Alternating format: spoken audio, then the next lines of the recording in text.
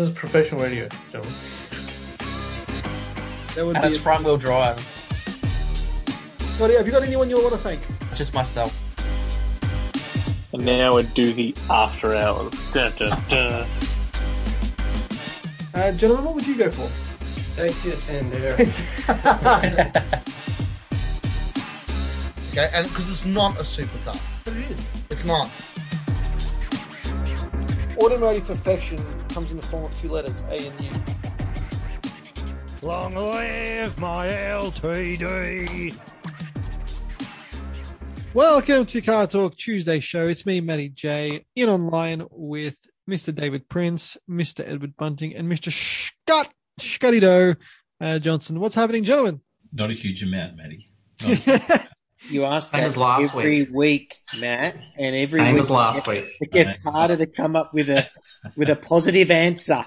Got to give me something, Ed. Just give me something. Like I know it's. I not, always give you something. You do. I'm not denying what you say, but I'm more kind of like I'm trying to get us something here. Trying to cling to some remnant of positivity within this podcast. I've got one. The outside temperature on the dash of the car was 20 degrees this afternoon. It was a nice afternoon. I drove home. Army afternoon. I drove home with the roof open. I was like, "Wow, I haven't done this in a while."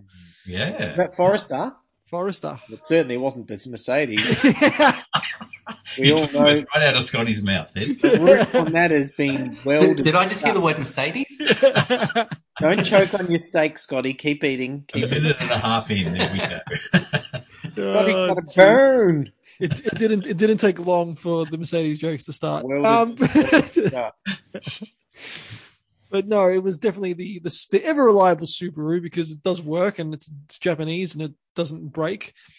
So that's pretty good. That's pretty good. How many cars do you have, Matt, that have sunroofs? You got the Merc, if we can still count that. The Subaru. That's it. That's it. Just those two. That's just those two. See, I like a sunroof, but I wouldn't go out of my way to get a sunroof, if you know what I mean. Like I just find, there's just more to go wrong. Like, some like leaking and rusting. And like I've seen so many, was it early 90s Preludes with all rusty sunroofs. Everybody that I knew that had one of those had a rusty sunroof. At least every single one. Matt. Well, yeah, at least they work. Yeah. Did you see the video of that woman? I think it might have been America, but she went through the car wash, and by the looks of it, looked like it was a Range Rover. And the big sunroofs that they come with. Yeah, the big panoramics. Yeah, those really long ones go all the way to the back. Yeah, it was leaking. And there was a lot of water gushing in. Oh. I was talking to someone the other day. It might have been you, David. It was me. I know what you're going to say. We're talking about the car wash activated the sensor on the auto electric boot. And so as they went through the car wash, the sensor goes, "Oh, you want the boot open?" Flings the boot up, catches the rollers and everything. You're just like, bent it back onto the roof of the car, the roller as it went over. You're just like, that's one of those stupid tech things that you just don't need. A lot of things you don't need, guys. You just don't need. If you can't open a boot on your car, well, you probably shouldn't be behind the wheel. Mm-hmm. If you don't have the strength to open a normal boot, well, you don't have the strength to turn the steering wheel, I would argue. Having said that, my mum's new Yaris does have the electric boot.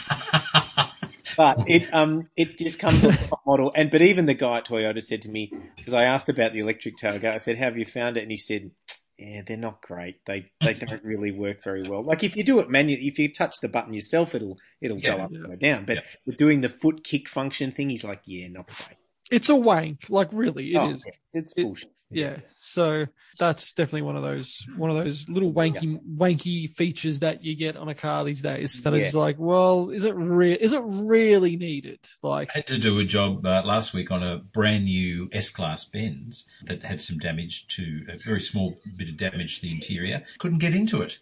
The gestures that I was obviously making to it weren't the appropriate gestures. Were you gesturing your middle finger at it to try? Well, it didn't like my gestures, so the workshop manager came over, didn't like his gestures either. So 40 minutes it took them to get into this car. And like that That's just nuts. I know. You know, and imagine standing in the rain, you know, or you know, beside a freeway or something, trying to get. But normally there's an override. You know, normally in a case like that, you can you can use gesture to open the door, but you can also just get the remote and click open. That's right. But they were doing that, and even that wasn't working. Work. Wow. Work. There was a glitch somewhere along the way. Have you ever done a topic, Maddie, on pointless features on cars? Tech that doesn't work? I don't think we have. I think that's a really good idea, to be honest. Because I was thinking like the swing air vents too. I just don't. I like those. They were cool. They were nice. Scotty. Nah. Telstar TX5. Yeah, my mum's 626 had those, and my dad's Fairlane had Fairlane, yes, LTD Fairlane. They had just those. Don't see the point in it swinging. If you want the air, you just aim it towards yourself. If you don't want it, just aim it away. No, but sometimes you want it, but you don't want it full on you. You just want a little waft of a breeze. So just don't aim it fully on you, just a little bit on you.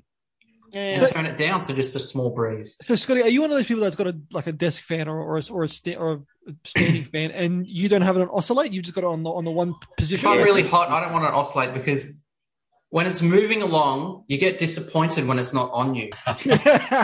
And you're just waiting for it to come back, and it finally hits you like, yes, and then you're disappointed again. You're like, oh. Yes, and you're disappointed again.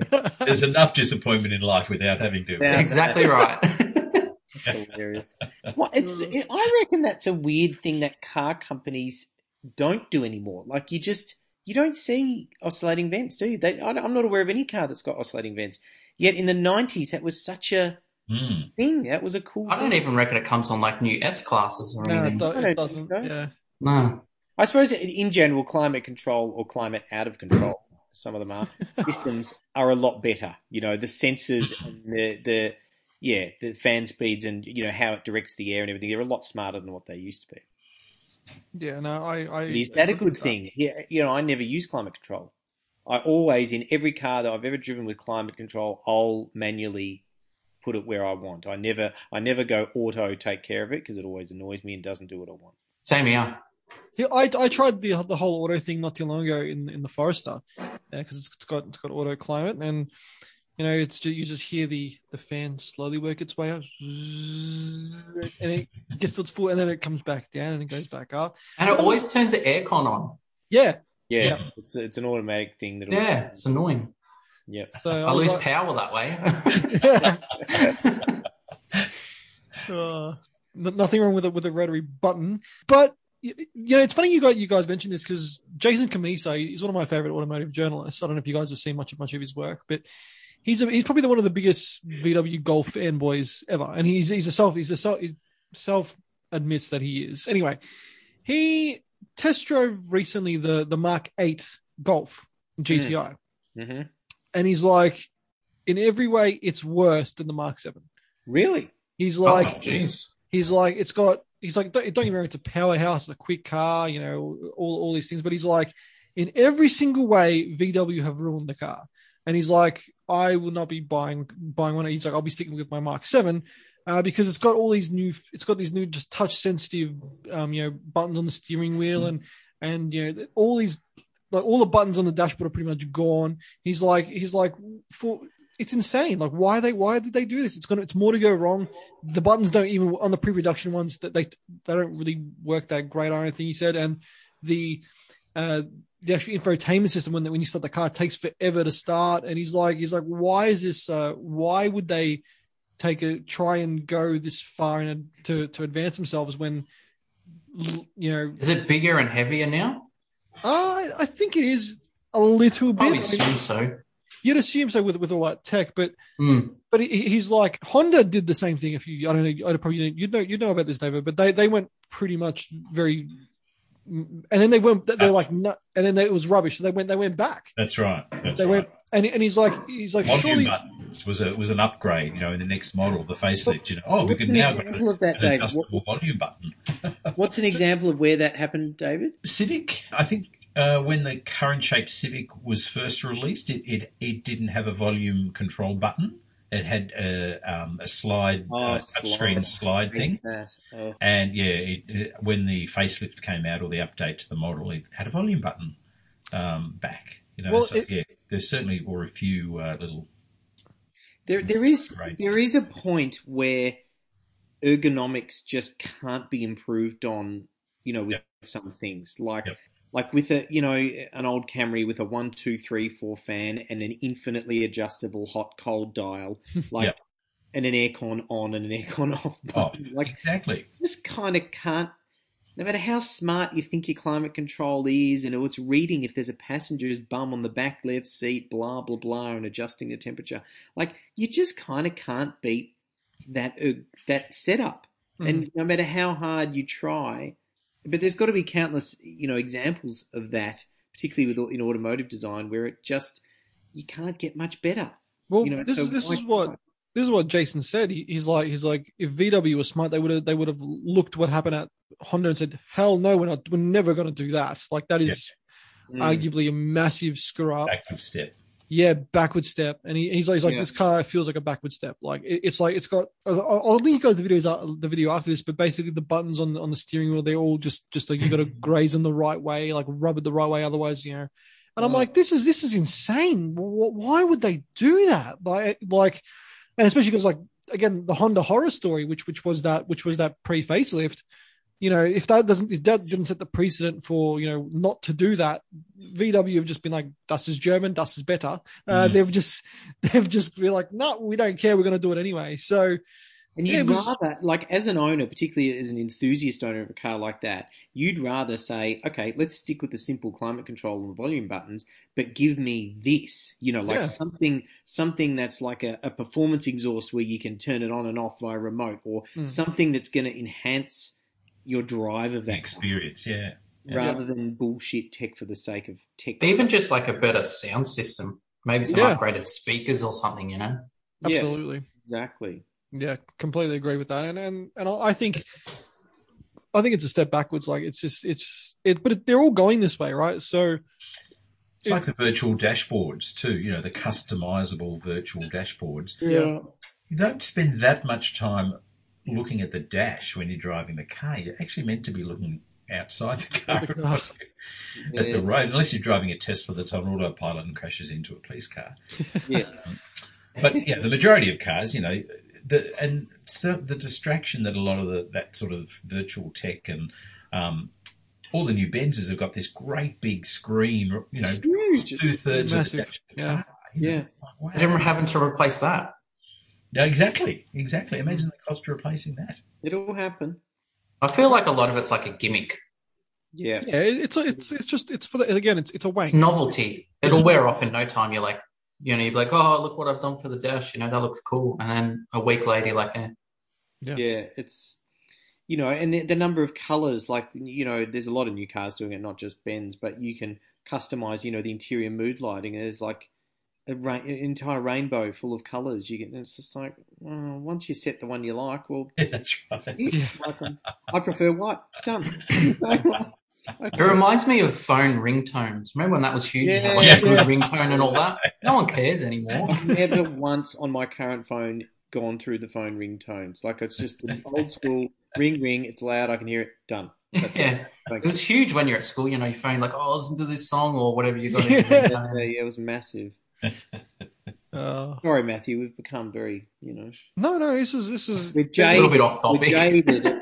But this is it's actually a really good topic that I think we should really cover in more depth, because that is a pointless thing, and I think that those pointless little gimmicks in cars, like it's got a massage seat that'll massage you in every single crevice of your body, and I mean, just like, you don't really need it. Like, I was saying to my brother, like, his car's got too many buttons. Like, he's got an FG Falcon and I've got a B series Falcon. The B series one's very simple layout. Like you've seen the car, and I think you've all seen the car. Very simple, ICC layout. His one, there's 1,000 different buttons, and I'm like, okay, maybe simplicity is better. But when you're going so simple, that's just idiotic. Like, I just find that absolutely insane. So I don't know. Yeah, there's a bit of a balance, I think, and I remember talking at the motor show years ago. This would have been back in 2005 or 6, somewhere there, and talking to my colleagues, and one of them was rabbiting on about keyless entry and, oh my God, it's amazing, and head-up display. And we were arguing which spec should be in a particular BMW, or what would you rather sort of thing. And I can't remember which way I argued, but I think it was the keyless entry. I was just like, the keyless entry, I might have argued, was more useful because you're using it every time you get in the car. You're using that convenience. Whereas head-up display, okay, you might argue you can use it every time you're driving rather than looking out on the road. But it was, to me, I'm like, the speedo's right there. I've never struggled with that. Whereas walking up and getting your remote out, that's an every time sort of struggle. You've got to, okay, where's my key? Oh yeah, click, it's upside down, whatever. So I think and both of those things now are commonplace in a lot of cars, ironically. But some things like those swing vents we were talking about, they in retrospect, when the car does become a bit of a classic, they become cool. Yeah, true. It's cool that it's got swing vents, or it's cool that it's maybe not the volume thing, but there's some quirk to it that makes it interesting. My dad drove a 87 LTD limo when he was limo driving for a while, and the limo company, when they made the car back in the 80s, they managed to get they probably would have ordered it from Ford, but another set of swing vents for the back for the back part of the car. So the back part of the car had the swing vents as well. And I was like, oh, that is so cool. And you can press it, and you can stop it at a position. And it will stop at a position, and you can turn it back on again. I remember you could do that. You could stop it at an angled position, and because it wasn't all events, it was just the center two. Centers, yeah. Yeah. That's a feature Scotty would particularly appreciate. Oh yeah, exactly. You could freeze frame that, Scotty. I love that. Anyway, moving on. We'll have to come back to this very soon. Because I think we should find the most BS features that have ever come in a car, and just. I'm just going to say, it's like hi-fi systems. Some of the world's most expensive hi-fi systems are also the simplest. The ones with all the buttons and the lights and the graphic equalizers and the big doof speakers, and even like home systems I'm talking, and I suppose car ones as well, but home ones particularly, it's almost like the more buttons the better. And remote controls, how many buttons do you actually use on your TV remote or your DVD remote, or whatever? Like 4. I would argue maybe 5. There are so many buttons that go untouched on those things, and you just think, actually, remote control stereos in cars. Oh, crazy. That has to be one of the most useless ever. Ridiculous. You can use remote control, or you can reach over and touch it. I suppose it's designed for someone in the back to control it, but then if you're in my car and I'm driving, you're not. No. Well, here's my the car, thing. my music. I was part of that when I was a 18-year-old, and I had a really expensive head unit in my car with the remote control. So Macca's car parks late at night, and you had the boot open with the subbies playing. You could just, instead of going to the car, you just change the from outside the car and in the behind the boot, just pop it in and change it. Did you used to take the little face off, put in your case, and put in your bum bag and leave? Yeah, absolutely. I used to do that, Scott, every bloody time. You'd park the car, pop the face, put it in your thing, take that in your backpack. It's like, who can be stuffed? Seriously. I did that for a few years because radio theft was still a thing back then. Now they're they're $150 for a USB boot. No one, it's just not worth stealing. No. Anyway, it is. I could picture young Matty there putting it into his little bum bag and off he goes. Adidas bum bag. Thank you very much. Nobody's stealing my laser stereo. Seriously, nobody's touching it. But anyway, gentlemen, car updates. How are we going? Let's start with David Prince. What's happening with your cars? We did have a nice day Saturday, so I actually, in the interests of getting essential supplies within 5 kilometres, I did do a little bit of driving. Mm-hmm.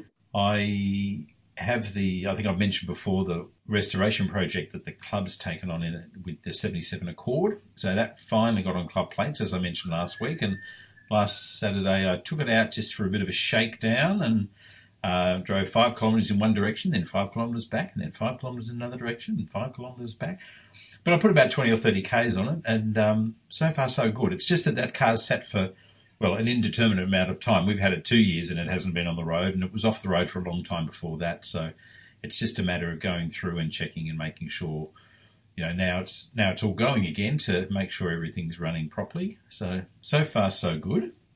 And I was just telling Maddie before too, I channeled my inner Peter Williamson from the 79 Hardy Ferodo 1000 and put a camera in one of my cars and went for a little bit of a 5-kilometre drive too, and came up with some really good footage. It's amazing what a magnetic mount and some rubber bands to cushion the vibration does, and it came up really good. So I'll have to do something. I was surprised with that, David. I commented the sound was good because you did it in the Honda Scamp, obviously, which has a very unique twin cylinder, distinctive 354 cc's of power. And so you could really hear the motor coming through and what it's like I felt like I was in the car. The sound, and I thought this is well done. A couple of people said to me, "Who was sitting in the back of the car? There's no seats in the back of the car. Who was doing that?" I said, "No, there's no one in the back of the car. It was just on the roof." Otherwise, you would have heard you chatting away. Exactly. Well, that'll be the next one. You see, I'll have to do a commentary like Peter Williamson did. Commentary. Because that was the first time a camera was ever in a race car. Oh, yeah. That Bathurst did in 79. So that was good. It's good to just keep them running anyway. I mean, we can't go out. It's getting that desperate here in Melbourne that a couple of guys I know through Instagram and stuff who are often at car meets doing photos and really good photos. One of them started posting photos of his die-cast cars. Yeah. He's been posing those in on tables and said, I can't get out to the shows. He said, so you're going to have to suffer through this. Even the guy that does the Matchbox cars in front of the real car, taken to actually doing them against the cover of magazines. So it's I really appreciate the resourcefulness of some people. Yeah, I remember in lockdown one of my activities was cataloguing all of my die-cast model cars. So I went through and sort of catalogued them by brand and by make and what have you. And I thought, gee, that seems like a long time ago I did that now. I haven't looked at that spreadsheet since. I just thought, but it was nice to get them out of the box one at a time. I remember that from when I was a kid. I remember that one. I just hadn't physically eyeballed them for a long time. You should have done a video, like an unboxing video. That's the whole thing to do now. There could be hours of footage there. But in bigger car news, it was interesting you're talking about the Mark 8 Golf. Volkswagen got far bigger problems in that service this week. They do. It's an absolute disgrace. It's absolutely outrageous. Yes. Just for context, a few episodes ago when I did the quiz, one of the questions was about Volkswagen's most produced part, and it turned out to be the currywurst sausage that they've been producing since the end of the war, basically, since the factory went back up. Well, the new CEO's decided, no, we're going to be a leaner, meaner machine. We're going to cut our CO2 emissions, and we don't need to sell those 18,000 sausages a day they sell. That's a lot. That's a lot of sausages. In fact, the report actually said at that rate, the CO2 emissions of the production of the sausage are probably more than the factory. So it's all very well saving the world and making people healthier, but if they get rid of the curry sausage, that's just ridiculous. I mean, I don't think they can be long for this world, surely. They're making very bad decisions. Well, he's not making any friends that... No. Going to take a hit on their profits. Yeah. I know. It's sort of a nice ideal, but he's not making friends. And if you do that, well... Yeah. It's become known as Verstgate, which I suppose is better than Dieselgate, but... I think the people at the plant... One way to piss someone off is to mess with their lunch. And, these guys... I know. Lunch. The guys at the plant need to strike. Then he'd be like, no, not having this. Sorry, that's good. Sorry, mate. Bring back our worst. Yeah. I'll be picketing and all sorts. Yeah. So that's me for the week. Edward. What have I done? I have had the Tarago serviced. Mm. I rode my bike out to pick that up, and I didn't take my fold-up bike. I took my full mountain bike because you can just shove it in the back. I was like, I might ride to the mechanic on that and pick it up because it's got gears. It's a nicer, smoother ride. so that was good. Tarago's fine, just had an oil and filter change, nothing drastic. I do want to get it to your mate at Harcon. Special mention to the show's sponsor, to get him to do shocks and rear springs and whatever other rubbers need doing. I think that's probably a Harcon job. And it's probably a job he's not usually getting in the door, an old bus. So, do you think he's up to the task, Matthew? Nah, he's got no expertise in a suspension at all. So. Well, he may not. He may just be all performance. This is a family vehicle. He'd be fine. He'd be fine. Okay, all right. So yeah, my plan is to get it to him at some stage when we can to look at the Suspension. The 230E has its new water pump, you'll be pleased to know. And I motored down to my bubble in that, which was a lovely drive. And I just thought, I like this car. And then I put a photo on Instagram, funnily enough, and I wrote that comment, "Oh Lord, won't you buy me?" A Mercedes Benz. Exactly. Now you get that reference. Scotty gets it. David gets it. My mum was looking at Instagram. She's like, What do you mean by that, Ed? And I said, well, what's a Janis Joplin song, 1970? It's quite famous. She said, I've never heard of that song. And Dad had heard of it, but Mum hadn't heard of it. So I went to YouTube, and then I played that. And one of the other comments on that Instagram post was from another friend of mine, don't leave that car just sitting in a heap, Oh, yeah. Scotty gets it. And my mum was like, what does that comment mean? And I said, well, that's the start of the Pick Apart jingle. The Pick Apart, where everything's cheap. Yeah, come to Pick Apart, where everything's cheap, So Pick Apart, yeah. So I played that for Mum as well, so she was fully educated on the comments that were being made about it. Because reason being, that car came from the wrecker. That's why. I can't believe they're going to wreck that car. It's an actual disgrace that they were even contemplating. Almost as disgraceful as the currywurst sausage debacle. Almost. Ooh, one thing I did too. Whenever I'm in lockdown, I tend to get on eBay, and you tend to just buy stuff because why not? I came across an original Renault 16 Caltex lubrication chart from 68, 69. Which, I thought, Ed, you don't need that. And then I thought, well, I've never seen one before, and it's $12. And I was like, yeah, I'll have that. So, hold at your hand. So that's on the way. Hold out your hand. Yeah, I might get that later this week. And I thought, well, yeah, that'll look good in behind a frame somewhere one day. I'm really starting to amass a bit of a shrine of Renault 16 paraphernalia. More so than any other car I own. Indeed. I had sick. I wondered if you'd... It's a bit of a shrine. You're a sick man, Ed. Yeah, well, yes, I am probably sick. But it's cheaper than the psych bills, just buy more cars. Yeah. That's me. Scott. Me? Unfortunately, not much, really. Still, there's not much I can do. Started the 31, when was it? Maybe a week ago or something. Just to give it a bit of a run. Perfect. What's the need to get on the road? What's the need for club permit? I'd probably have to get like seat covers, floor mats to cover the rip. Or get a permit and bring it to me and get me to fix it. All that's probably better because eventually I do want that fixed. I'd like to get the not the dash, the speedo cluster and that fixed as well because some of them aren't working. So that means they all say that it's the solder's all cracked and just needs to be refixed. So. Yeah. I don't know if that needs to be done for roadworthy. I don't know. Is that a cat? That's a cat. Yeah. That's Simba. Where's the kitty? I don't know where he is. I'll see if he comes back. I'll grab him. But We want to see him online. No. He's somewhere. He's there. There's some school holidays coming up. Is that like a job for the school holidays to Definitely. Yep. get those couple of things done? Yeah. Scotty, you've got a due date. It's the end of this year. It's coming fast, isn't it? It's coming very fast. It's Well, happening. let's be positive. Classic Japan is the... Oh, David.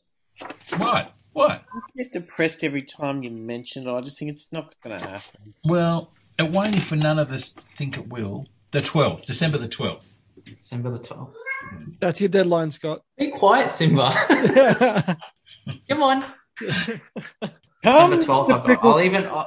I'll even rock up. Can I rock up if I've just got a permit?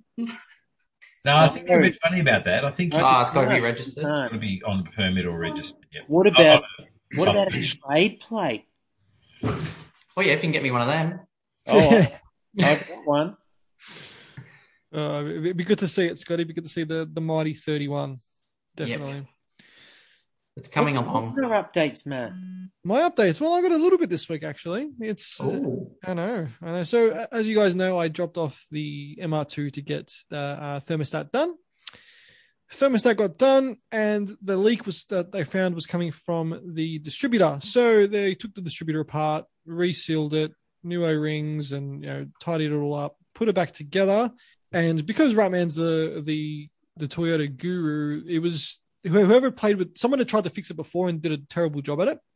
So the car would sometimes not run really good. And now the car, oh my God, it's a different car after getting the distributor done. Like it feels like it feels like legit a different car. Like it revs all the way to red line now and like hard and sounds good and it doesn't sputter anymore. And it's really smooth. I'm like, wow, I don't know why I didn't get this done before. The temperature is really good.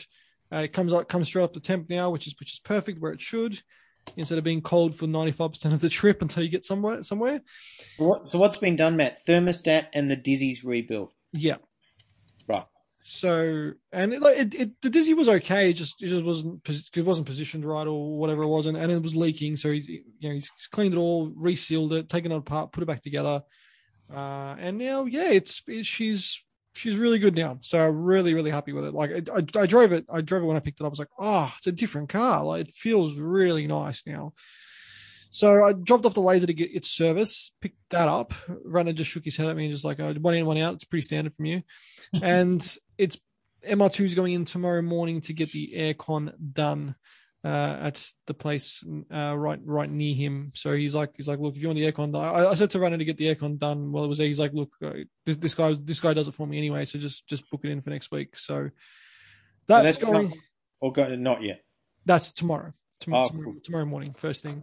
So is that just a service, or is it got to be fixed? Or I don't know. It's never worked since I've owned the car, so I'm like to him if you can just suss it out, see what it needs. He's like, it could be something as simple as a regas. It could be something as disastrous as a compressor. So he's like, look, we'll just suss it out and have a look at it. And he's like, it shouldn't take us too long to. He's like, they're very simple things. Aircon systems are actually not that complicated. So he's like. It'll take us half an hour to diagnose it at worst to see if there's something going wrong with it. Brilliant. So that's happening tomorrow. And yeah, that'll be that. Get the Laser back, and then it's LTD for service, and then it's Mercedes for service, and then I'm done. I'm done. Woo! I've only got two more, I think. The City and the Renault have not had their yearly service. These just minor service? Yeah, just like oil change. Basic? Yearly oil change, Yeah. Sorry, Edward, which Renault are you talking about? You need to be more specific. My brother's got the white one, so that's his responsibility. This is the yellow one. The yellow. So the yellow and the Honda City, which I'll probably do both of those myself, just oil and filter. They're easy enough, and that'll be done. So yeah, that is pretty much my updates, gentlemen. I was going to say before we move on, did you guys see on car sales this GC8 WRX wagon? I'll read you the specs, and you guys can guess the price. 38,500 Ks on it, so not a lot of Ks. It's a 98 manual wagon, really clean. It's in that nice little purpley blue. I don't know if you guys can see a picture of it, but oh geez, now it's gone. Anyway, but basically it's mint. Guess how much they're after for this car? For GC8 wagon WRX low Ks all original 37,000. Oof, very low Ks. 55,000. How much? 65. So what was that? 65? 65, yeah. No. I was thinking around the 60s. So we're talking more. Less. 60 grand. They're after $60,000. Yeah, I'm not far off the money. Yeah. Sure. That's a lot Still of money. pretty steep. At that, you own it, I think. Yeah, that's a lot. They're not of really money. sought after, the wagons. Yeah, I know. I quite like the Wagners. I think it's a bit out there, but I do too. Yeah, so do I. But when I found out that price, I was like, yeah, nah, not for me. Prices are just bizarre at the moment. Yeah. Did you see any of the Lloyd's results from the Lloyd's Classic Car Auction? No, I didn't see. Nah. They had a Mazda Cosmo.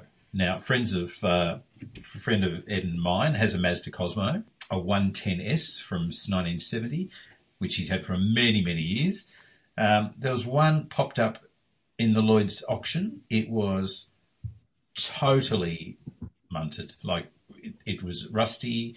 There were the photo of the interior that they had cloth inserts. There was no cloth. It was just foam. Like all the cloth had just disintegrated.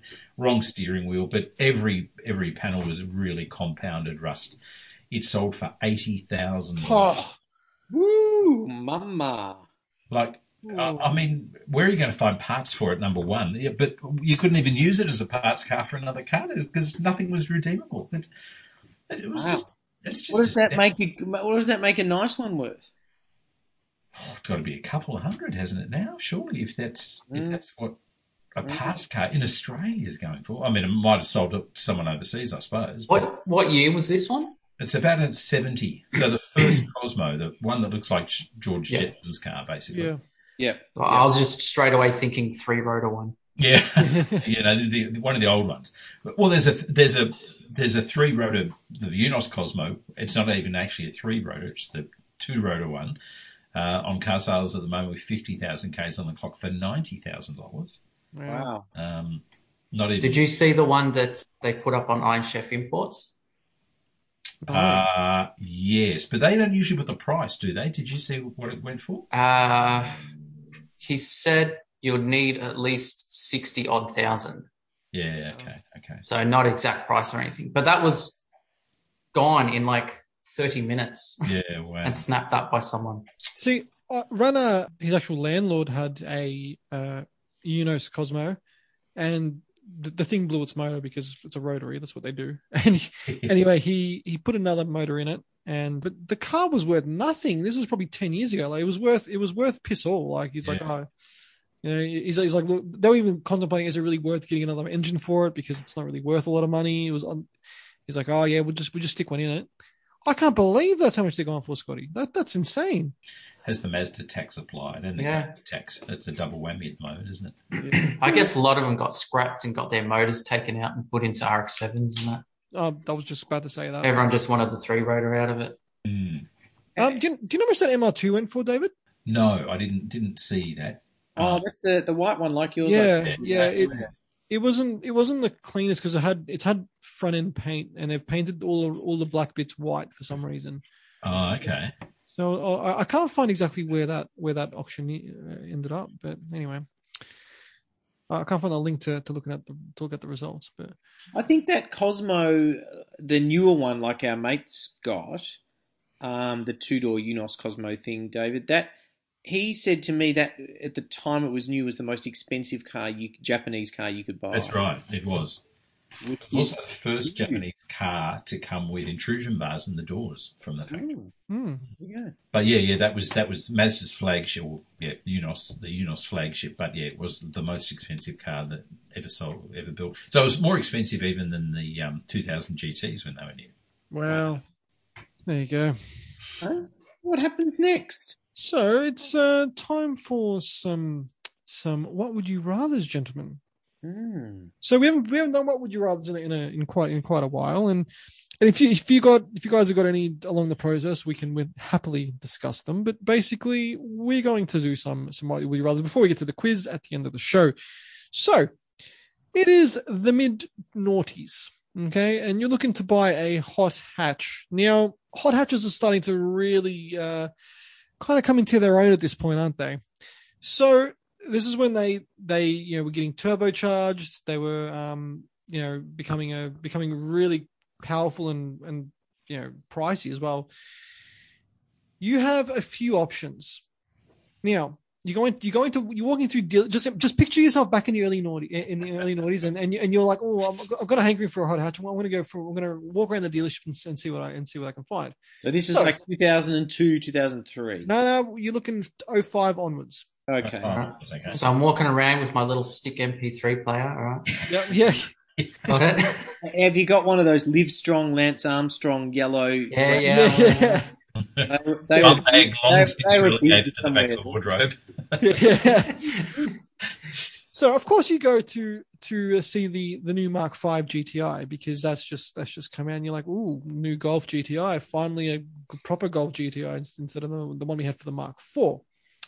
Then you're like, okay, I'll see what the French have got. They've got the Megane Sport. Go over to their friends at Volvo, see the C30 T5. Then you find out that the C32 T5 has two brothers, the Focus XR5 Turbo and the Mazda 3 MPS. So you go search them as well. Then you find, well, I don't really want a turbocharged one. I want to go high revving. So you go to Honda and look at the Civic Type R FN2.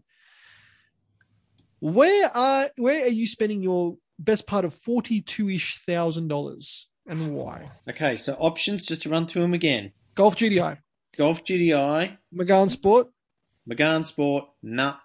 C30 T5. I've got a newfound respect for that car from Alex, but nah.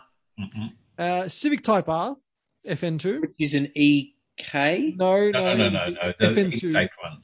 What's FN2? What's with the triangular exhausts at the back? Oh, the weird one. Yeah. Mazda 3 MPS. Yep, that's me.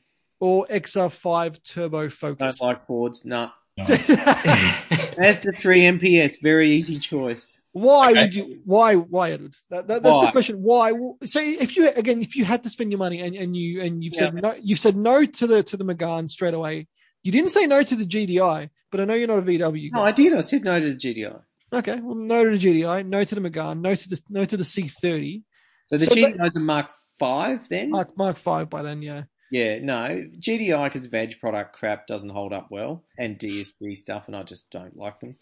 The Volvo is actually quite a good car, but just a bit left of centre, probably a bit weird.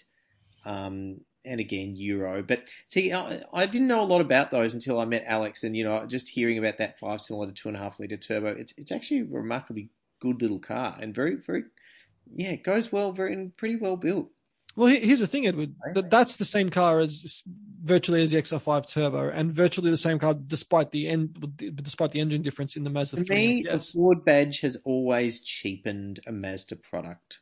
So I would always buy the Mazda version over the Ford version. That sounds snobby, but I just don't really. What's a Mazda 2.4? 2.3 turbo. Yeah. So out of those, it's got like the XR5 and the T5 had the biggest engine, the 2.5 liter. The Mazda 3 comes in next at 2. So XR5 and T5 had the 2.5. Mazda 3 had the 2.3 liter. Megane was a 2-liter. Golf GTI was a 2-liter, and the Civic was a 2-liter as well. That was the K20. Right. Yeah, so back then, and you see now, I might be swayed to the Volvo now, but back then, I would have chosen Mazda hands down. Just because I had experience with Mazdas, I sort of knew the brand, I liked the brand. To me, that's I don't know. That's just the one I'd pick out of that bunch. Ask me that right now, and I might go the Volvo now. Were we buying with our own money, or were we going to lease it like your own coin? Your own coin. You're after the hot hatch as a toy. Did you have to keep it long, or did you have to? 5 years, David. Let's say it's 5 years. Keep it out of the warranty. Keep it out of the warranty. Gosh, well, everyone would expect me to say the FN2, but I know you don't like those. I'm not a huge fan. Yeah. Not a huge fan. I think if I could have wangled a manual GTI Golf with tartan seats and a sunroof, I reckon I'd be there. I reckon. Tartan seats, yeah, the tartan seats are really cool. I don't mind them with the tartan seats. I love that little retro sort of nod to the past, I think. And that was it was a good engine when they were going well. They were brilliant, and they drove nicely. Well, here's another thing about the Mark 8 Golf. They've even removed the golf ball style shifter. They've just right. Well, that's it. That's just ridiculous. They've completely just for me. The sausages, shifter, mate. Volkswagen are nowhere. Yeah. Down Volkswagen. The old guy might have been a diesel cheater, but he got some things right. That's right.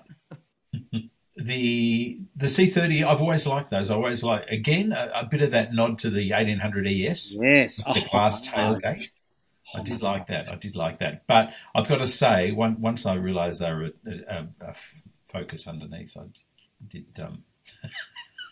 I cool a bit on them. But again, but fun to drive. Surprisingly good to drive. So... are you afflicted with the same brush I am, David? Like sadly, a Ford badge? I think I may well be. But it's funny. I mean, that's not just that goes back to childhood. I mean, I grew up in a Holden family, and Maddie, you've grown up in a Ford family, pretty much, haven't you? So pretty mine was a Ford family. Yeah, that's true. You're an aberration, though, Ed. You're pretty well. Now, I'm going to, before we get to Scotty, I'm going to throw a spanner in the works. You've also got an option from HSV. Nah.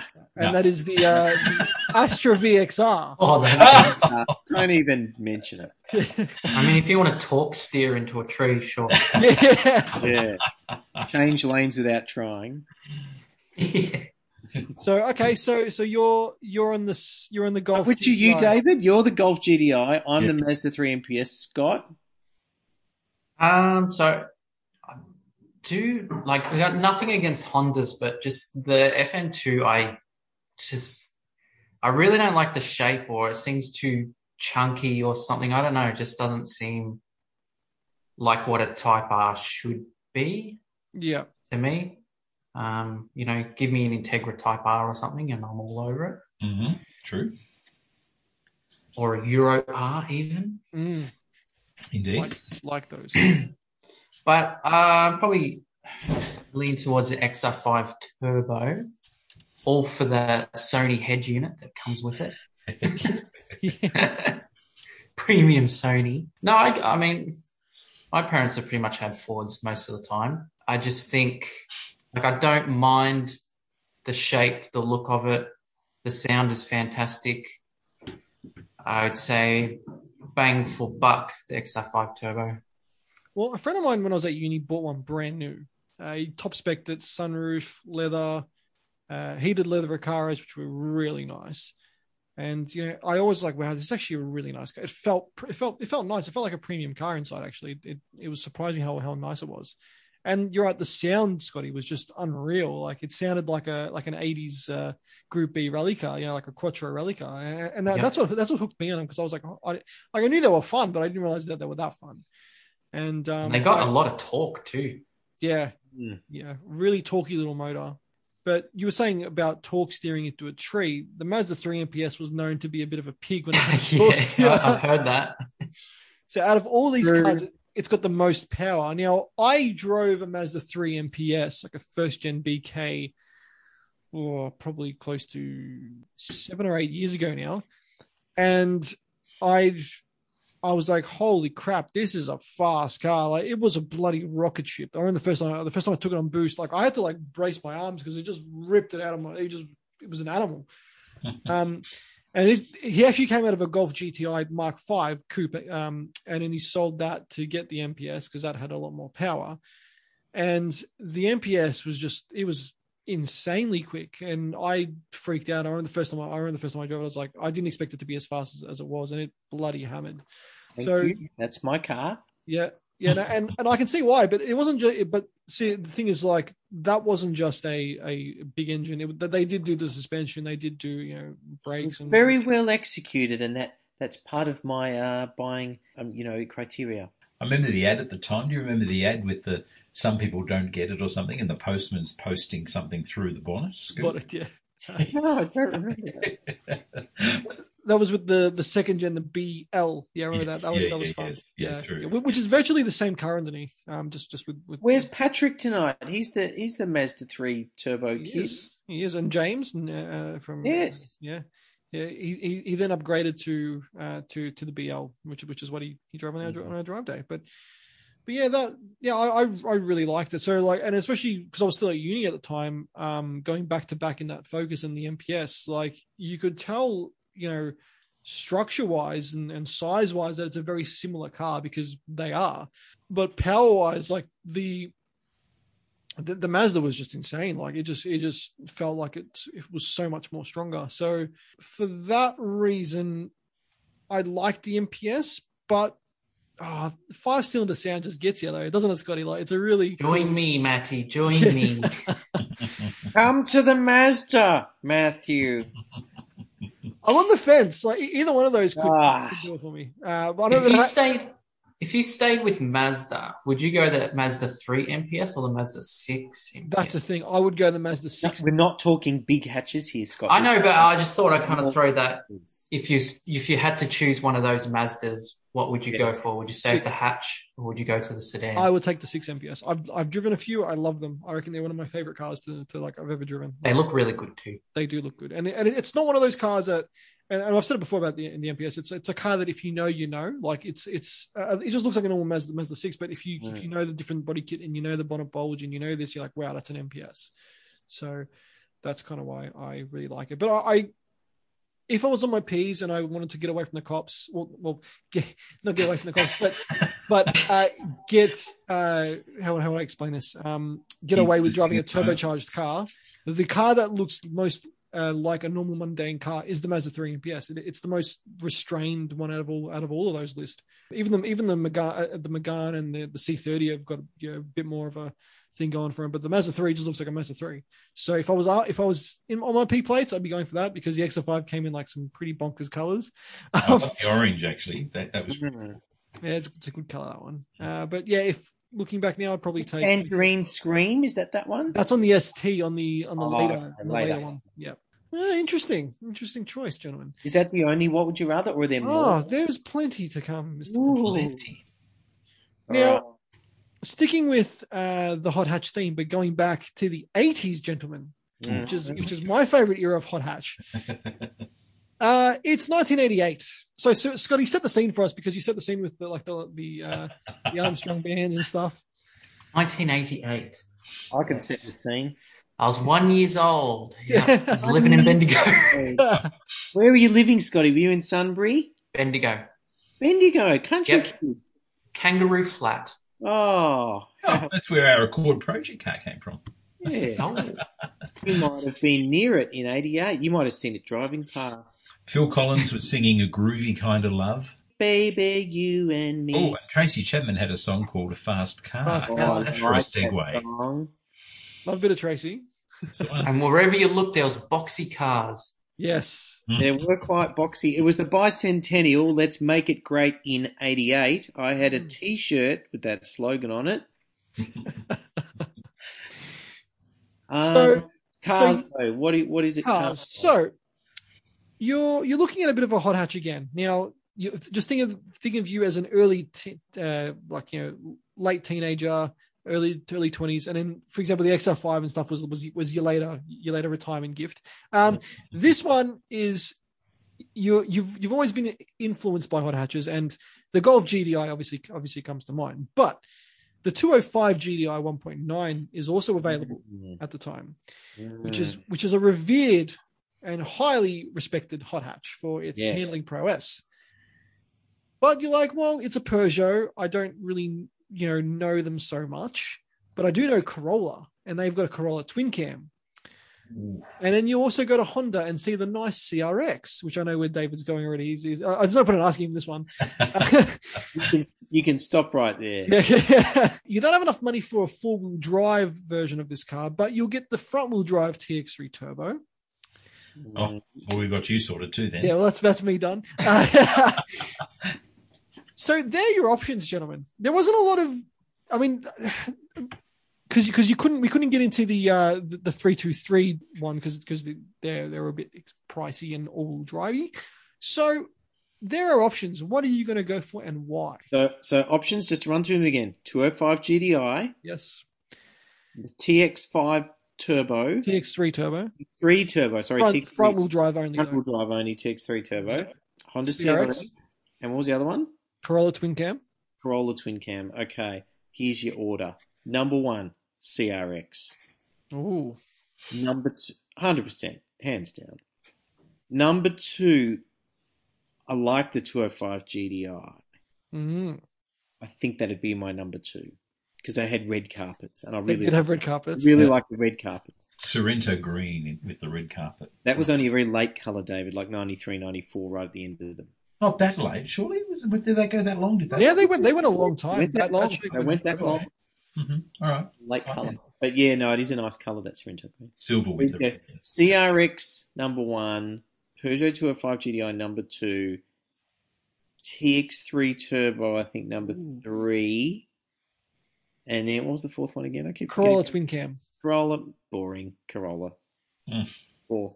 That's my order. Don't question it. Scott.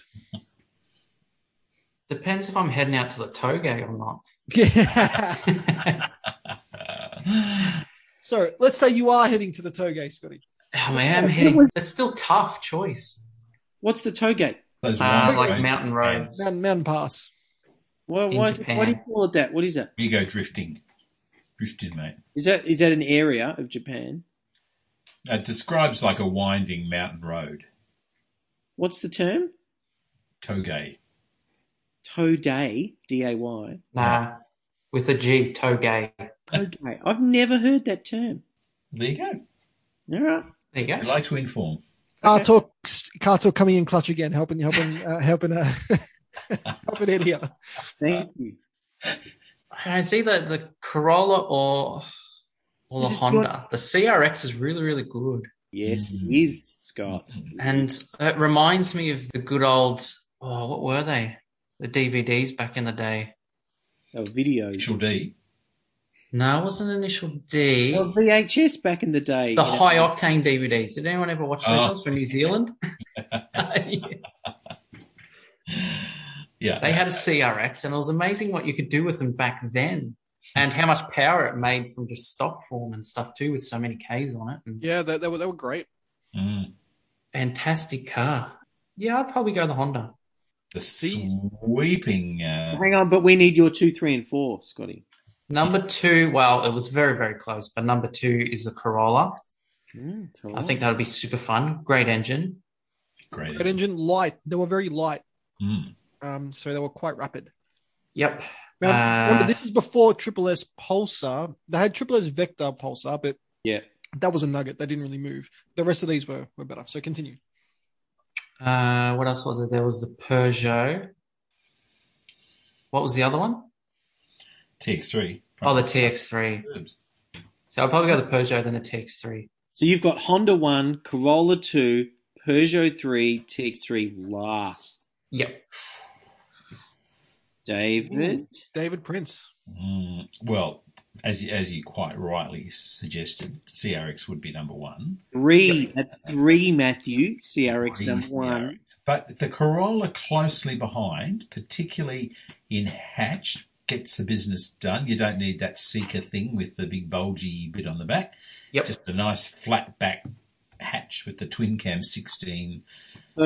So far, David, you're the same as Scott. CRX. So far I am. And then Corolla. A lot appeals, and even now, a lot appeals about the twin cam Corollas. I reckon great engine, light, reliable, absolutely bulletproof reliable, the nice racing seats, the nice red instruments, red clusters.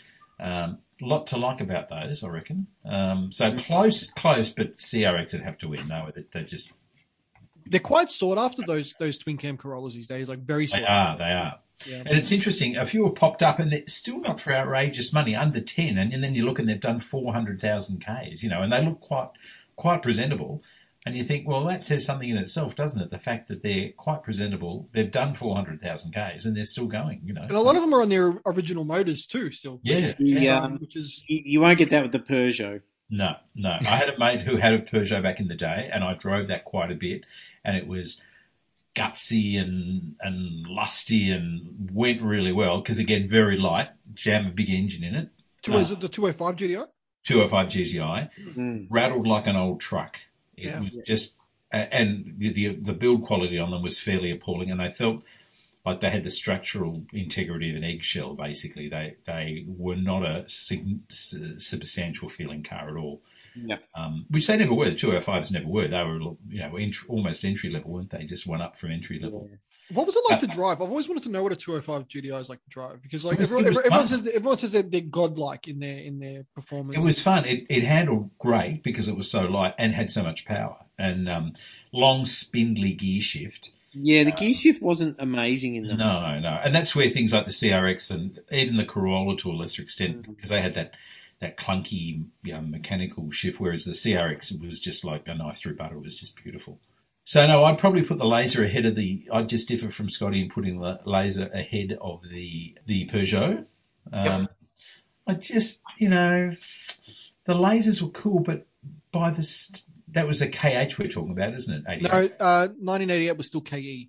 Oh, KE. Oh, okay. Yep. Because I remember reading a test where it was a TX3 Turbo versus a 205 in a comparison test, and they pretty much said if you want turbocharged performance at a cheaper, I think it was a cheaper price, go for the TX3. Yeah. If you want a bit of a kind of a flary little hot French car, you go for the 205. But he's like, there wasn't much in it, which was quite surprising. Yeah, no, I'd definitely go the KE then. I've always preferred the KE to the next one, the KFs and the KHs. That didn't do it for me. So that would be my four. But there's actually a CRX. Someone sent me a link to one. Brooklyn's have got one for sale at the moment with 25,000 Ks on the top or something. Like a 90 model, I think, Torino Red, which is the metallic burgundy. And it's 33.5 grand, I think they want for it. But yeah, that's drug money. I don't think they'll be getting that for it. But where do you find them with those sort of Ks? It's very original. But there's still some nice ones around. They're just getting harder to find in really nice condition still.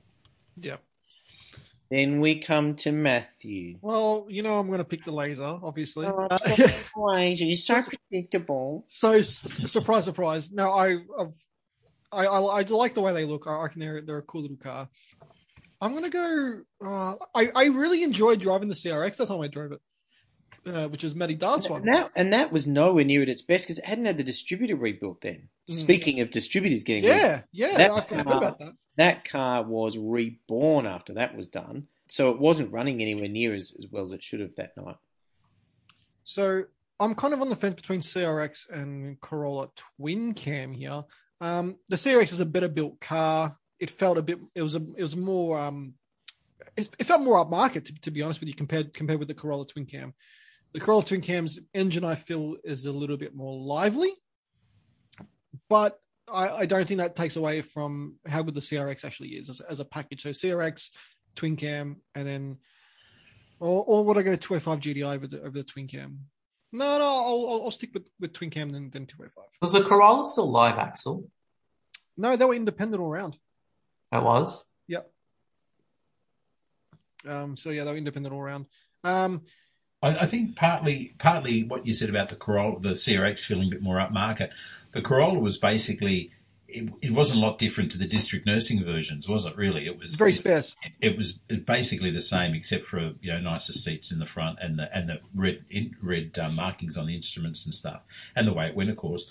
But the CRX, while it was based on the ED Civics, it was the interior was totally different. They had it really, all the console was shaped towards the driver, and it was quite nothing's interchangeable with a hatch or a sedan. So that really made them feel a bit more upmarket, and they were pricey then. Yeah, they felt it though too. Oh yeah, like if you back to back with a Corolla twin cam, like if you just sit in each one, they're chalk and cheese, really. Yeah. I mean, actually, I would take the 205 GDI over the Corolla because I actually really like the way the 205s look. I think they're a cute looking little car, and they are very revered for being one of the best handling front wheel drive cars of their time. But it just doesn't give me that fire the same way like a Laser or even a CRX does. So that's my choice. Next one, gentlemen. now we don't talk about SUVs on this show because we hate them. But if you had to buy today, despite the fact David has a Honda CR-V, you have a Subaru Forester, I have a Pajero. Scott's the only one I don't think that has an SUV. Because I'm standing by the statement. You're all just, you've faltered. We're all weak-minded people. Thank you, Scotty. Thank you. You're all sheep. yeah. Now today, you're okay. I'll set the scene. It's 2021. We're in lockdown, but hang on. I don't want this scene. This is my reality. I want to escape. Podcast is about escaping. But you've got just got the three kids in the back, and you're like, look, I need to take them to soccer practice. I need to take them here. I need to take them there. I need an SUV because that's what you do when you have kids now. You need an SUV. So then what you do is but you've got a bit of coin, but you don't have super amounts of coins, so you can't buy the top models. But you still want to be a bit of a badge snob in comparison to our humble Toyotas and our humble Mazdas and our humble Hondas and stuff. So. Anything Japanese and Korean, get out of here, mate. It'd make me sick. So you go to the German, the Germans, because the Germans obviously are the best. But again, got to show off the badge. Got to show off the badge. But again, you can't afford the top specs of these cars, so you're going base for base. So you walk in to the BMW dealer, and you look at the X1s. They're a bit, all those ones are a bit small. X5 is like, okay, this is a bit more of me. Base model X5. But then you're like, well, who's their competition? Mercedes. So you go over to the Mercedes. You check out their I think they still do have the base model ML, don't they? In GLE now. Yep, GLE. And then you can say, well, I want to feel like being a bit sporty. You go to the Porsche Cayenne. And then you're like, well, I'm only getting the base model here. What are you going for and why? I feel the Porsche Cayenne is going to be a lot more expensive than the base BMW X5 or GLE Mercedes. Do you mean the Macan? Sorry, I meant Macan. Yes, I did mean Macan. That's my mistake. Right. That's my mistake. I apologize. Not even playing. Tough choice. I don't think it is. I think the Mercedes can get ruled out for me, that's number 3. But you're a Mercedes guy. I'm not a Mercedes SUV guy. So that's coming in third. That's your bronze medal. Your silver medal for me is probably the BMW, I think. And I think the Porsche would take number 1. Even though it goes a little bit against the grain with me because it's got some veg in it. But I think I'd go Porsche, Beamer, Merc. Porsche, Beamer, Merc. Mm-hmm. Scott. Oof, this is like one of those would you rathers we're talking about before off air. Of just none of them are great choices. I was hoping you'd put in like Jeep Grand Cherokee, the SRT, because I would have gone for that. God, I don't mind it. They look big and tough, and they sound awesome too. But I'm with you on that one. If I had to pick out of those cars and an SRT, I'd take the SRT just because it's an animal. The car's not great, but the engine is what that car is essentially. Yeah, and the engine will last forever. Model. That's not comparing a base model, is it? No, but getting into like those, it's probably about the same price. Badges, you're getting a SRT. Mine would be similar to Ed's, except BMW would be last. That's called wisdom born of pain, isn't it? Yeah, pretty much. Yeah. And I've known people that have had some X5s and they're a bit of a pain in the butt, I've heard, but I don't know about newer ones. They're probably really good now, but... Your Porsche, Merc, Beamer. Yes. David. If I'm buying something with a German badge, I like it to be made in Germany, so I would be having a Porsche. Good choice. Good choice. And then? Can I say I'd probably walk? No, that's no. You must choose. Must. No. I want the reason. The BMW and then that Mercedes, I think. Same as me. But definitely the Porsche. The Macan, I think, is just from the working on all three of them quite regularly with what I do, the Macan streets ahead. It's streets ahead inside and nice to drive, I think. And then there was Matthew. Do you think it's better because it's got a Porsche badge? Because that's essentially a Tiguan. Like it's just a more immediately comfortable and integrated design, I think. Both the BM and the Mercedes, to me, and people buy SUVs for comfort, so it's an important element of it. I think you sort of sit in them rather than on them. No, that's the other way around. You sit on them rather than in them. They're certainly not sort of a car. Whereas the Macan seems to instantly just be more comfortable and things fall easy to hand. I find. Ed may well disagree, but. No, I like the Macan. I think the BMW, I was very used to it for a lot of years, and they did win me over in terms of handling. They really do drive like a car.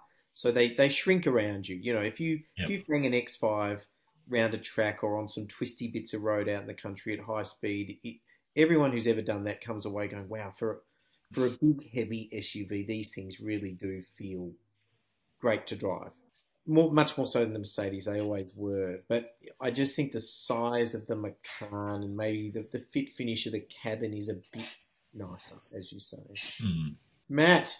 Yeah, I would be Macan. Every time I've heard of people talk about Macans, I get the sense that they actually really like the car. So, they've never really had a bad thing to say about them. Now, people that have had them that I've met have had top spec animal crazy fast one, or they've had just a standard one, and they've always said they like the way they drive. Because I do them the whole. You bought an SUV, why? But then they explain to me. Whereas with the X5s and GLE. There is a GLA and a GLB and a GLC and a GLE. So and a GL and a GL. Yeah. Sorry to be confusing, sorry. Yeah. It's easy to get confused. Yeah, I'd probably go the Merc. Then I would go. So I'd go Porsche, the Merc, and then the Beamer. Why Merc? I've been in one of those, and I actually don't mind. I didn't mind it. Harley had one. Harley had one before he sold. He sold before he got his C63, and I was like, actually, this is quite nice.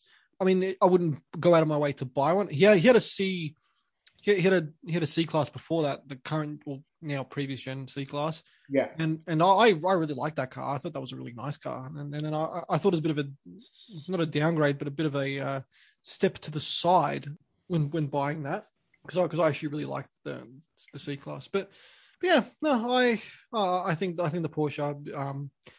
You are getting a Porsche badge. You say, I've got a Porsche. Oh, you got an 11? No, I've got a Macan. But yeah, that'd be the thing that you get. But yeah, I'll probably go the Porsche.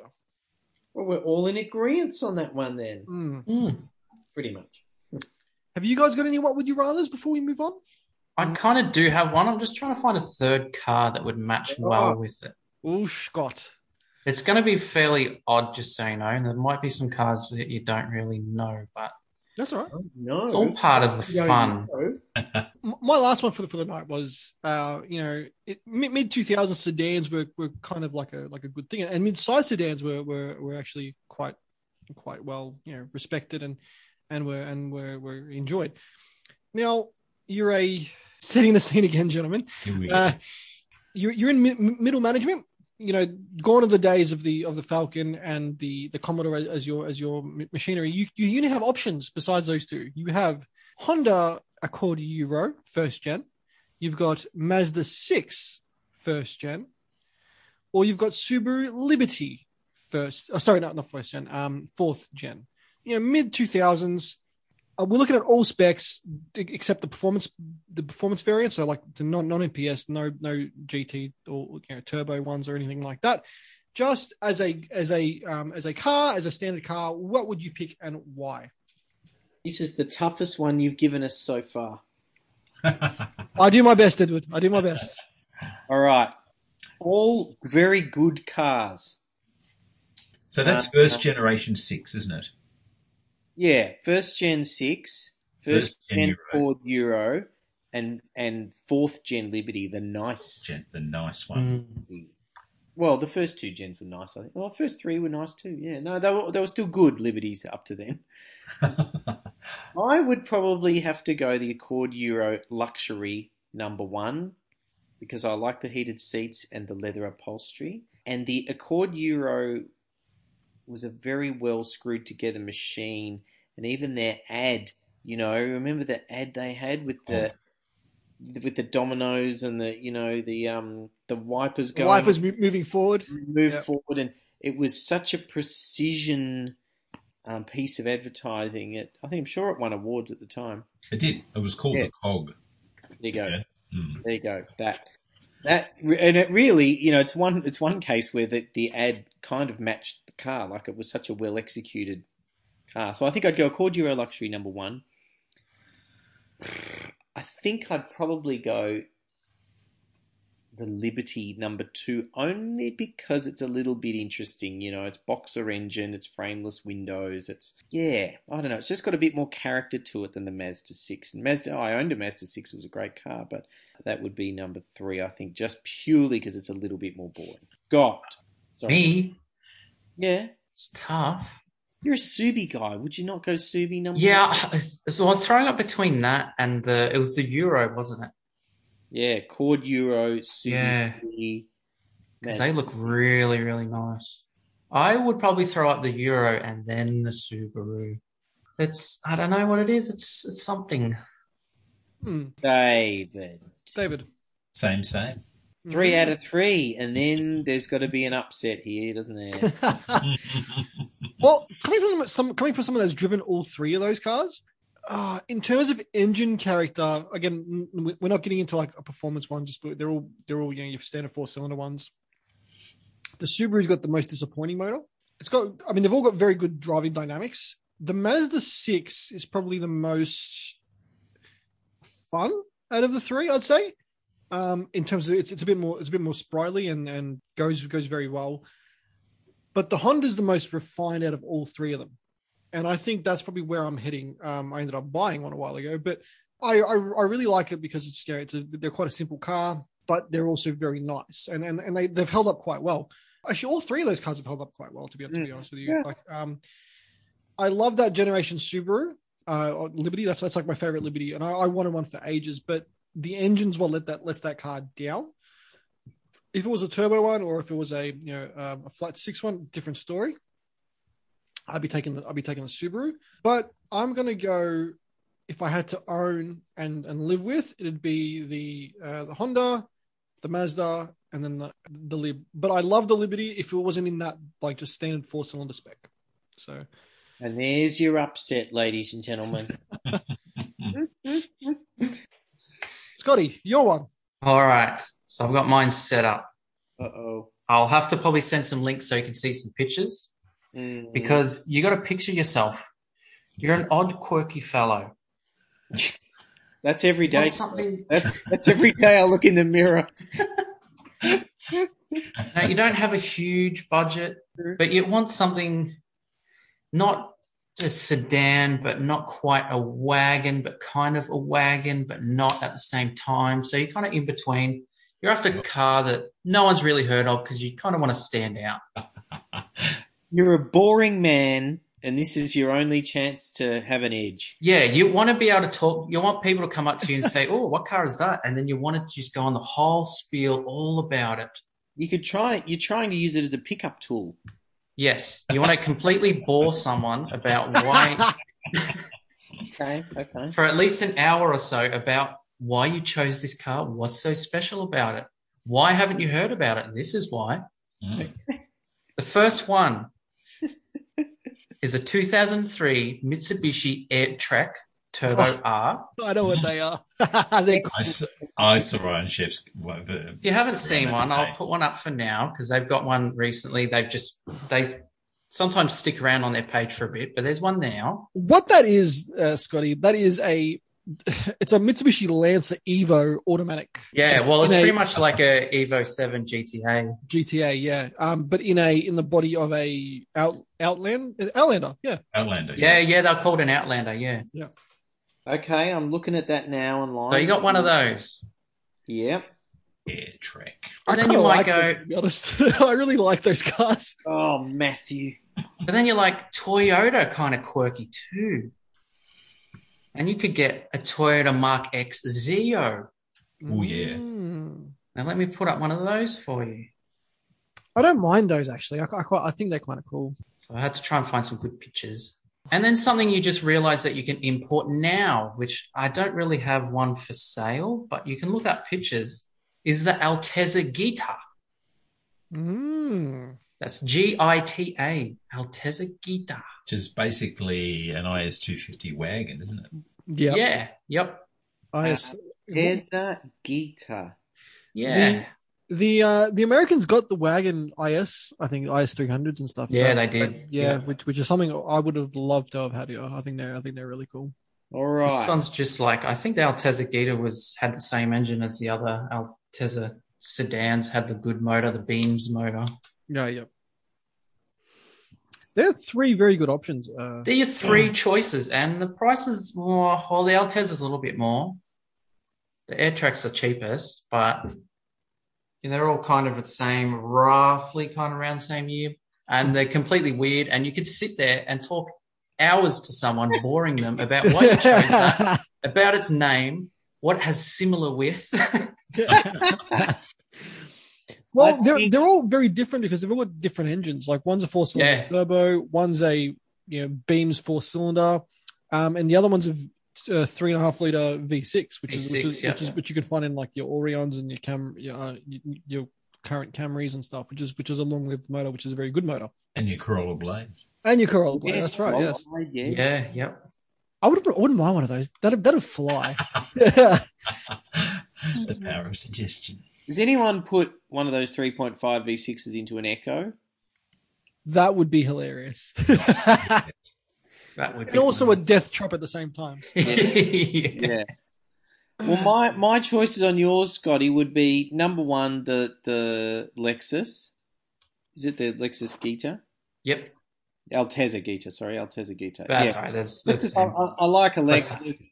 I don't mind the look of it. That's your number one. Number two is the Mitsubishi for me because I really don't like the look of that Toyota. What was the Toyota one? It just looks frumpy and the Mark X Zeo. Yeah, the Zeo. I don't like Zeo. So I think it'd probably be Lexus, Toyota, Mitsubishi, then Toyota. I think I'm much the same. I really like I've always liked that first gen IS. It's still one of my favorite designed cars, and I think they're very underappreciated for what they are. I think they're actually a really good car. I'd love to own one. I almost owned an IS 300 at one point, but that fell through. So did I. Good car, really good car. I was close to getting one. Yeah. I've never had a Lexus. Alexi. Never had a Lexi. But has the worst gen Taurus ever. Matt, you got to get over it. You got to move on. I'm not getting over it. Move on, Matt. So the Airtrek was going to win until you brought in the IS, and I'm a sucker for that shape. So yeah, it's that order, it's same order as Ed. You're all wrong. Oh. Zeo, absolutely. There's something really cool about the shape, like it's sort of cab forward almost, or something. There's grumpy is the word. No, you're wrong. And it's straight out, you're wrong. I can Google it again. It's got that silky smooth 3.5. It would be bulletproof, reliable, definitely smooth as silk to drive.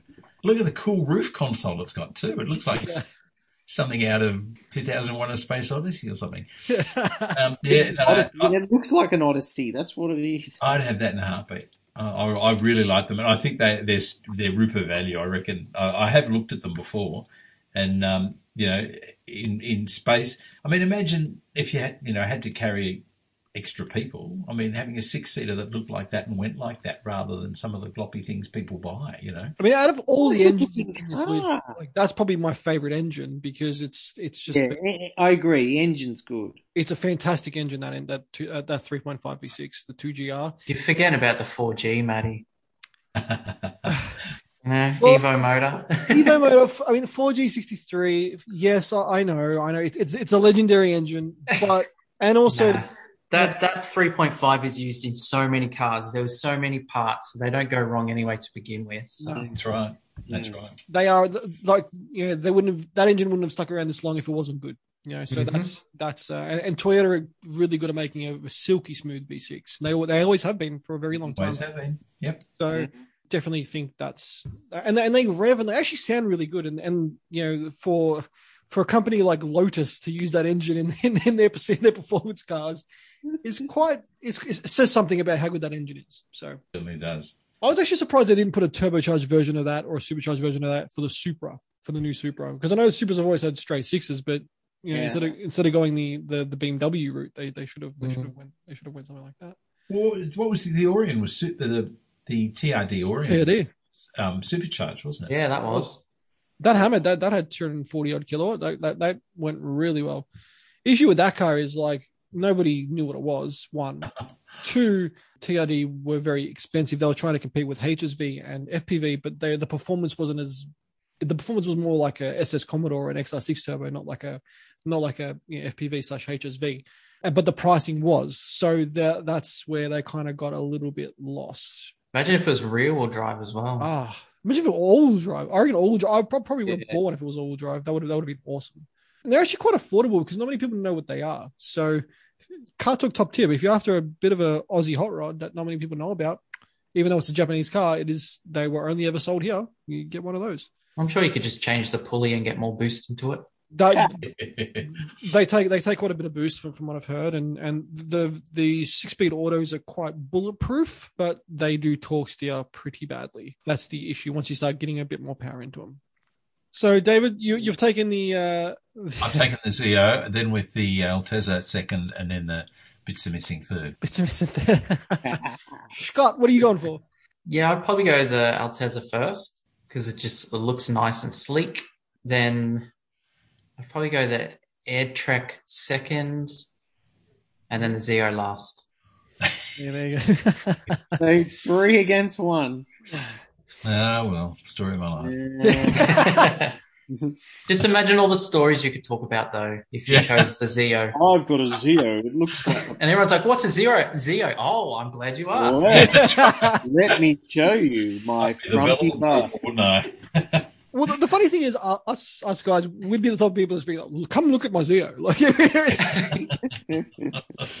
this is a car that you've never heard of. And just started going into around where people just be like, oh, God, will you shut up? Like, yeah. Time for the quiz, Matthew. Time for the quiz, gentlemen. Now, all right. I'm very tired. I probably won't win. Oh, booby. 10 questions, some bonus questions in there as well. Let's get it cracking. Question 1. What does BRZ in Subaru's BRZ actually stand for? Oh. Ooh. Shout out to good friend Heath for sending this through. He does the Gutter to Gutter podcast, which is a really, really good podcast. We're actually having him on next week to join in for a chat. So shout out to him. On the Tuesday night show? Yeah, the one we went on a look at for the... Do I have to be on my best behaviour? No, we went and looked at the Vortex for him? Yeah, I remember. But if he's coming on the show, I've got to be on my best behaviour. Oh, you'll be right. You'll be right. So, what does BRZ stand for? I don't know. I'll give you 0.5 if you get any part of it right. I guarantee none of you will get it, but it'll... Okay, Ed. The R stands for racing. Incorrect. Oh. All right. The R stands for rally.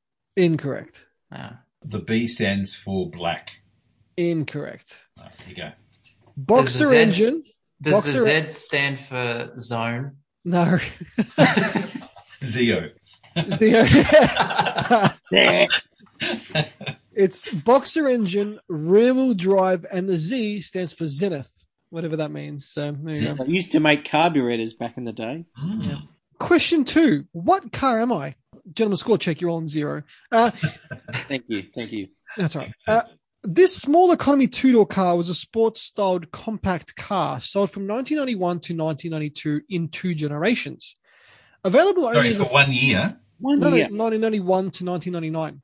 Oh, you did said 1992. You said 91 to 92. Sorry, so that's Gee, can't have been too popular. I was like, geez, they got two generations in a year. Impressive. I've hit the wall mentally, I think. With this one. That's all right. The 91 to 99. 99 in 2 generations. Available only as a front-wheel drive 4-cylinder. The car could be had with 2 engine sizes in its later model, the 1.3 and 1.5. Ed. Mazda 121. Incorrect. Oof. Our market chose the larger 1.5 and it shared many parts internally with other cars in its stable. The second generation was available as a convertible in some markets, and the car sold quite well despite being expensive for what you got. The second generation of the car didn't sell as well, but the car was remembered for its sporty-ish handling, lightweight, being under a ton, and having various names in different markets. What car am I? Convertible. Okay. We didn't get the convertible market. We didn't get the convertible. Oh, okay. But it was available as a convertible in some markets. Was it Japanese? It is Japanese, yep. David. It's not the Toyota Starlet. It's not the Toyota Starlet, no. We never got a 1.5 in the Starlet. They were all 1.3. 3, yes, correct. Scott? Was the 1.5 in the 5-door? Oh, I know. It's the Echo. Crickets. Nah. No. Ed, you already had a guess, didn't you? I said Mazda 121 because they had a 1.3 and a 1.5 in the Bubble 121. You know, that ran for a few years, and I thought that was on the money, but evidently not. You guys are all wrong. Toyota Paseo. I had one. Not as a race car. Yeah, I remember those.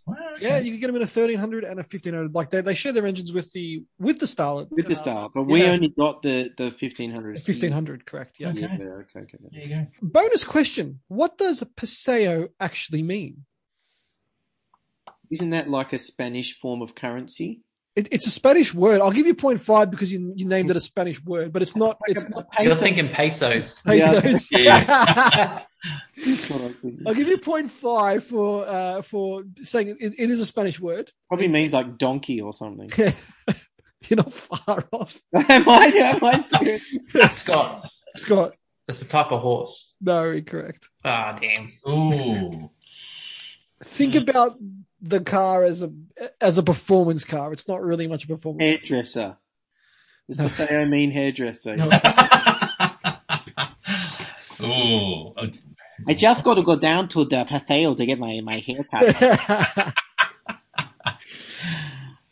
Ask me what it was called in Japan, in the Japanese Sinos? market. Yeah. No, I would just say Paseo, maybe road.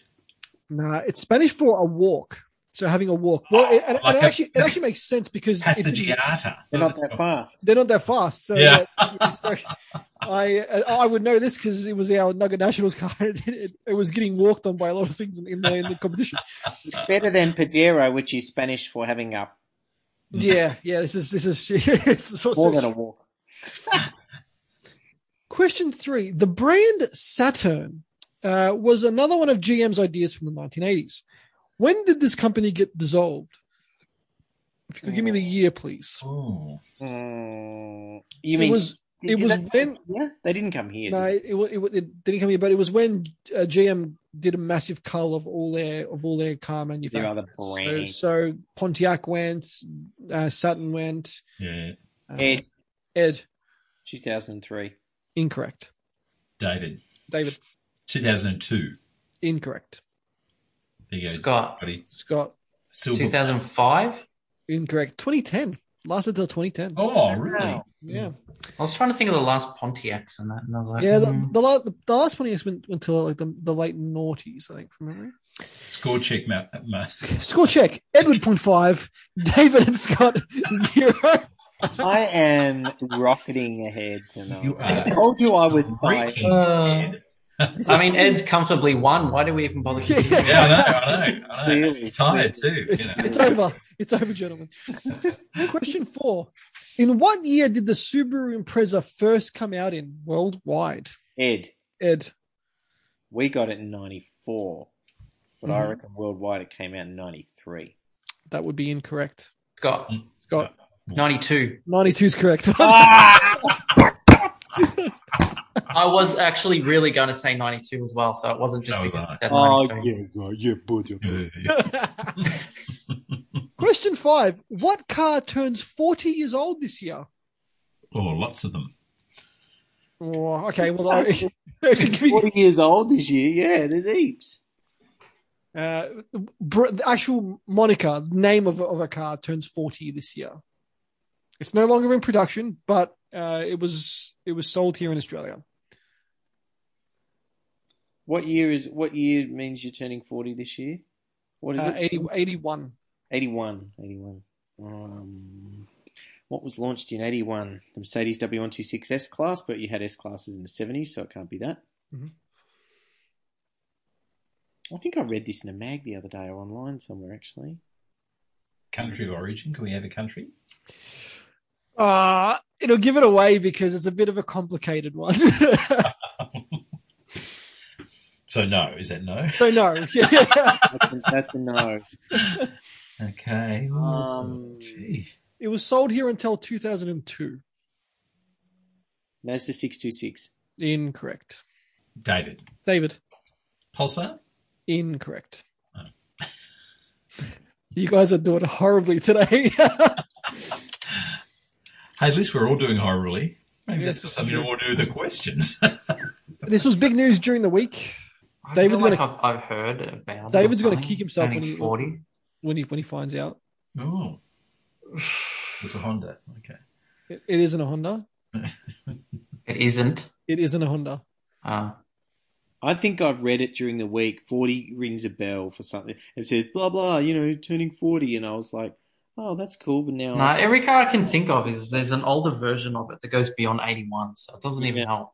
Yeah. Pass. Yeah. We're all done. You guys are no longer welcome on my show. It's the Ford Laser. Ford Laser turns 40 this year. Laser the Amazer. You guys are a disgrace. Oh no! Sorry, Matt. I thought I had you guys as friends. I thought this was an easy question, and my feelings, guys, are really, really hurt. Anyway, question 6. Maybe I didn't hear about it on the news then. Yeah, all we hear was death and destruction. Question 6. What car am I? This mid-engine sports car first appeared in 1996 and has now spanned 4 generations. Currently still on sale. It is a convertible with a rear drive layout. Praised for its handling, good looks, and overall usability. The car has become a sensation, spawning a hardtop version and now hitting 25 years. As the same formula continues to do with its flat 4 and now and 6 engines. What car am I?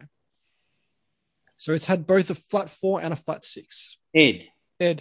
Porsche Boxster? Porsche Boxster is correct. It's 25 years old. Oh yeah, it is too. Wow. Okay. They did have a 4-cylinder and a flat 6. I don't remember them having a plates that people are going to try and get those on.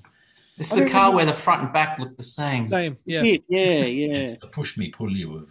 Yeah. You didn't know if you reverse park or just drove in normally. Bonus question. What does Boxster stand for? Boxer Engine Sports. David. I said David. I heard David. Okay, fine. Boxster Engine Sports. Engine Sports. I was going to say Boxer Engine, yeah. You're half right with Boxer Engine. I'll give you 0.5. Who get the other Scott. Scott. Is it a combination of Roadster and Boxer Engine? It is a combination of very Boxer and nice, Roadster. well done. Nice taken. Score check at question 6 bonus question. Scotty on 1.5, Edward on 1.5, David on a lonely 0.5. Next question. Question 7. Here's a hot topic for you. The Hyundai Scoop shared its platform with what other car? Ed. Wasn't that the Hyundai XL? It was the XL. Well done, Edward. Whew. Question 8. Brand. I was thinking of the brand. Yeah, that's what I was thinking. Well, it did use a Mitsubishi engine when it first hit the market until later on when they put their own motor. Question 8. The Nissan NX Coupe or Coupe was only available here as a 2-litre. Other countries got one other option, especially America. What was that engine size? Ed. 2.2. Incorrect. Scott. 2.4. Incorrect. Thought it was a 2.4. Good guess, though, Scott. Good guess. Yeah, they did do a 2.4 in the Bluebird. Yes, that's what I was thinking. That might be. David, 1.8. Incorrect. They did a 1600. It was called the NX 2000 or the NX 1600. Oh, okay. Smaller. Again. So the NX 1600 didn't have, like ABS and a few other things like the 2-liter had. Super. Question 9. What was Korea's first turbocharged car? Ooh. There's some hard questions tonight, isn't there, gentlemen? So it's got to be from Hyundai or Daewoo. Oh, or it could be something really oddball like the SsangYong Musso. Yeah. Like a turbo diesel. Stavik, what a car. Yeah, Ed, I'm gonna go there. I'm gonna go the SsangYong turbo diesel bloody Musso. Boom. Incorrect. Okay. Scott and David. David. Kia Ceed. Incorrect. I'm thinking that hatchback one, that Hyundai Veloster. Incorrect. You were close with Hyundai, though. It was the Hyundai Scoop again. That was the Scoop Turbo. The Scoop Turbo was the first turbocharged Korean car. Wow. Question 10. So it's still anybody's game except for David. Question 10. The famous Hemi 265 straight 6, which is quite a famous engine here in Australia, is a very, very popular engine. What is 265 cubic inches in litres? Ed. 3.3. Incorrect. 265. David. I think it's 4 litres, isn't it? Incorrect. Scott. Well, it's 3.9. Sorry. Is it? 4.6? You're all close. It's 4.3 litres. 4.3. I was trying to think of the 289. Yep. And I had a rough idea what that might have been. And the thing in 302. And the 250 was 4.1. 4.1. Yep. 250 Crossflow was a 4.1. The 289 is a 4.7 litre. And the 265 is a 4.3. Tonight's winner on 2.5 is Edward Butchick. Well done. Wow. I don't even know why I'm clapping you. This is I don't even clap. I don't even want you still have to. No. Yeah, it's the rule. A win's a win. Shocking. That is shocking. In the famous words of one Dominic Toretto, it doesn't matter if you win by an inch or a mile. Winning's winning. And Edward, you have won tonight. You've won bragging rights for a week. Thank you very much. It's not something I'm particularly proud of. Some pretty tricky questions in there actually today, guys. There were. So I thought I'd especially starting with that BRZ. Yeah, I think that threw you guys all off. You're like, this is going to be a shit night. Yeah. What was it? Boxer engine, rear wheel drive, and what was the Z? Zenith. I was going to Google Zenith. What's a Zenith? I think something Zenith that means like at the forefront or something, doesn't it? The zenith is when the sun's directly above you, isn't it? Oh, is it? The sun's in its zenith. It's like 90 degrees. I remember the word zenith. Hey, Scott, read it out. Oh, okay. So it says zenith is a noun, so known as the time at which something is most powerful or successful. Ooh, and they've said in 1977, punk was at its zenith. Oh. So if the sun's directly above you, that's its most powerful. That's another one too that says in astronomy, it's the point in the sky or celestial sphere directly above an observer is also zenith. The more you learn on Car Talk, guys, the more you learn. So I'm not sure which one they mean. I remember Zenith. Subaru does have those stars in the.